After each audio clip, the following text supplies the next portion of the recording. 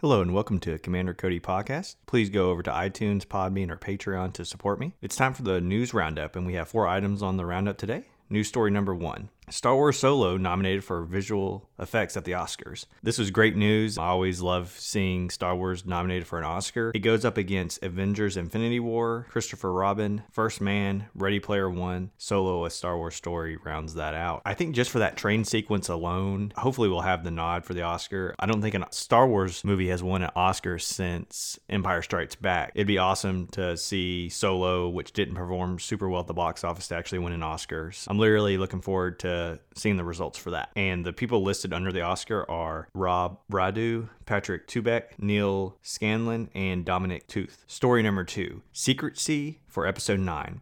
This comes per Richard E. Grant, per digitalspy.com. Quote, "It's extraordinary. They don't give you a script. You have to go to a room where there are bodyguards outside, closed-circuit television cameras, and it's printed on crimson pages so you can't photograph it. You have to read it there and then leave." End quote. Quote, "You're given the pages on the day of your work, and you have to sign for them and sign out for them as well. There are security guards on set." End quote. He also said, quote, "They give you a cloak over your head because apparently they have drones going over Pinewood Studios, so they try and take photographs of what people are playing." End quote.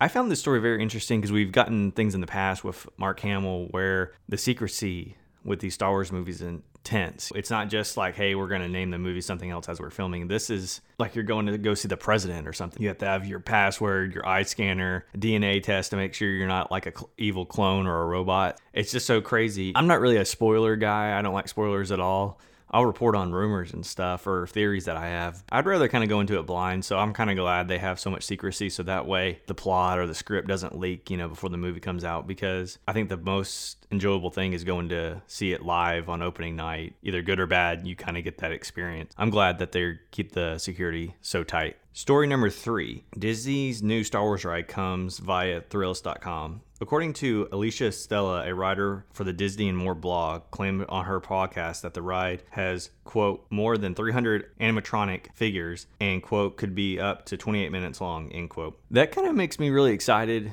for that ride because I want like a really juicy Star Wars experience, and I feel like that would be really fun just kind of going through seeing the First Order and the Resistance fighting them, and I'm all about that. So I'm sure the lines are going to be insane if it's 28 minutes long. I'm not sure how many can fit on the ride at once, so hopefully it can hold quite a bit of people, but I have a feeling it'll be kind of like It's a Small World kind of ride where you're kind of just sitting down like on a cart or something, and you kind of just go through almost like interactive like play going around you. So I think that's going to be a really fun experience, and I can't wait to check it out.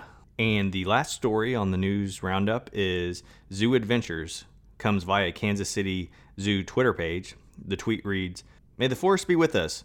Han, Luke, and Leia made their public debut today.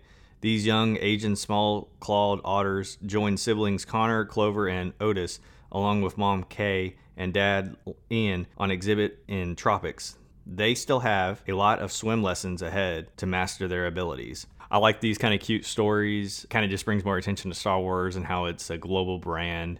So the next section is called Star Wars in Review. In this section, I give you a mini reviews of comics, TV shows, games, just anything Star Wars I want to review. This week, I got my hands on 3 comics for the Age of Republic line. I got Jango Fett, Darth Maul, and Age of Republic Special. So the first one, Jango Fett, sees him taking his son Boba Fett on a job and learning valuable lessons of a bounty hunter, not to trust anyone, make sure you always have multiple plans and backup plans. We also get a conversation between Count Dooku and Jango Fett to build the clone army, which was really good, scene, and just, Dooku working both sides. And it's just kind of very interesting how George Lucas made the plot, to me, very interesting, and how the prequels and how Darth Sidious used people to cause the Jedi to fail. I hope to see more Jango or Boba in the future. Next, we have Darth Maul. We see him in the underground levels of Coruscant trying to feed his anger and bloodlust. He wants to kill the Jedi so bad, but Darth Sidious is telling him we gotta wait for this specific moment, and that's of course happens in Phantom Menace. My favorite part was him and Sidious going to Malachor, and Maul going through kind of like a challenge like Luke did on Dagobah, where Luke goes into the cave and it's like the dark side. Well, Maul goes there and it's like the light side, and it portrays him as a Jedi Master, and he has to kind of fight that, and he does, and he just holds on to that hatred. And it was very interesting kind of seeing like a flip or the dark side cave being used on a dark side user. So I felt that was really interesting, and I'm glad they did that. And it's something I would have never thought that Disney or Lucasfilm or anything in Star Wars would do, because you don't really get a lot of insight on the mindset of a lot of evil characters in Star Wars. So it was really cool to see that. Lastly, we had Age of Republic Special, and that held 3 kind of mini stories. First was Mace Windu.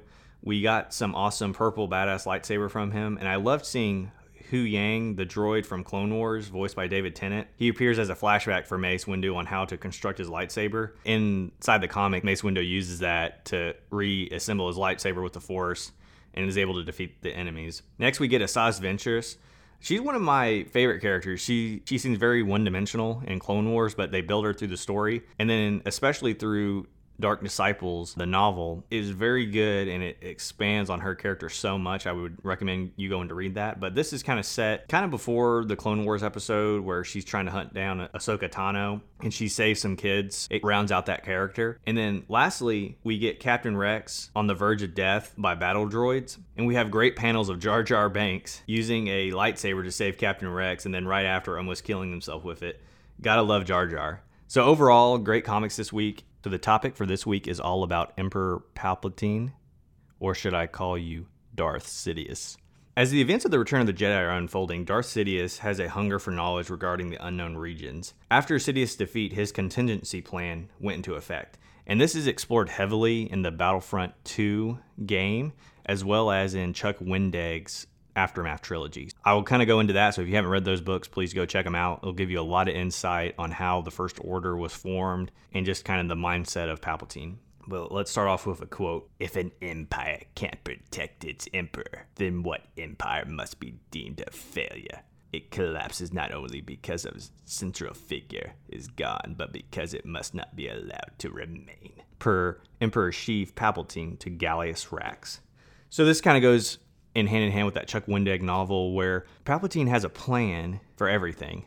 And the contingency plan entailed destroying the Empire. And like I said, that was covered in Chuck Wendig's Aftermath novels. The Emperor was one of the smartest beings in the galaxy. I think he cheated death because he talks about in Episode 3, Revenge of the Sith, how Darth Plagueis the Wise, his master, taught him everything he knows about the midichlorians and the dark side. And the time between Episode 3 and Episode 4, Palpatine's doing all this stuff on Jakku, building the contingency. He senses something in the unknown regions. People have speculated that this is probably Snoke, potentially, or most likely. I just have a feeling that we're going to see Sidious back in Episode 9 in some form. I'm not sure if he's going to be played by another actor, or maybe he was able to transfer his consciousness to someone else, but I have a feeling we're going to see him again. I don't think Disney will do it. It would be very cool if Rey had a connection to Palpatine in some way, because in the Aftermath novel, Gallius Rax, who's a very central figure in that trilogy, is seen with Sidious on Jakku, the same planet that Rey is from. So it'd be very cool if there was some kind of weird connection, and maybe that would explain why Rey was so powerful. But I don't know if Disney would do that. Probably not. If you're not a mega fan or keeping up with the comics and the books, then you might be a little lost. So we'll see. But they did. It gives me hope because, they introduced Darth Maul in Solo. The casual fan didn't know what Darth Maul's still alive. There's always hope that they might throw in some things more of the hardcore fans would enjoy. And I just think we need a big bad villain for the final film. Kylo Ren's definitely evil. We're going to have either some kind of return of Snoke or Palpatine. And I would rather see Sidious. I want to see the return of the Sith. Kind of have Kylo Ren at the end of Episode 8 saying, "Let the past die." I think it would be very interesting to round out the trilogy if somehow he cheated death and is able to come back in some form. And then that may be a central threat for our heroes in Episode 9. Or we can go with this crazy theory that somehow Jar Jar Binks is Sith Lord and Sidious trained Jar Jar in the ways of the dark side. Would be so great. With that comic I read, and then they've had an episode of Clone Wars, they always hint at this, and I think it's just George Lucas being cute, or, Lucasfilm being cute. I know a lot of people hate Jar Jar, but it would be so funny if somehow he appears somewhere down the road. I don't think he'll be in Episode 9. Probably not a chance, but I love this theory. It's just great. I love me some Jar Jar.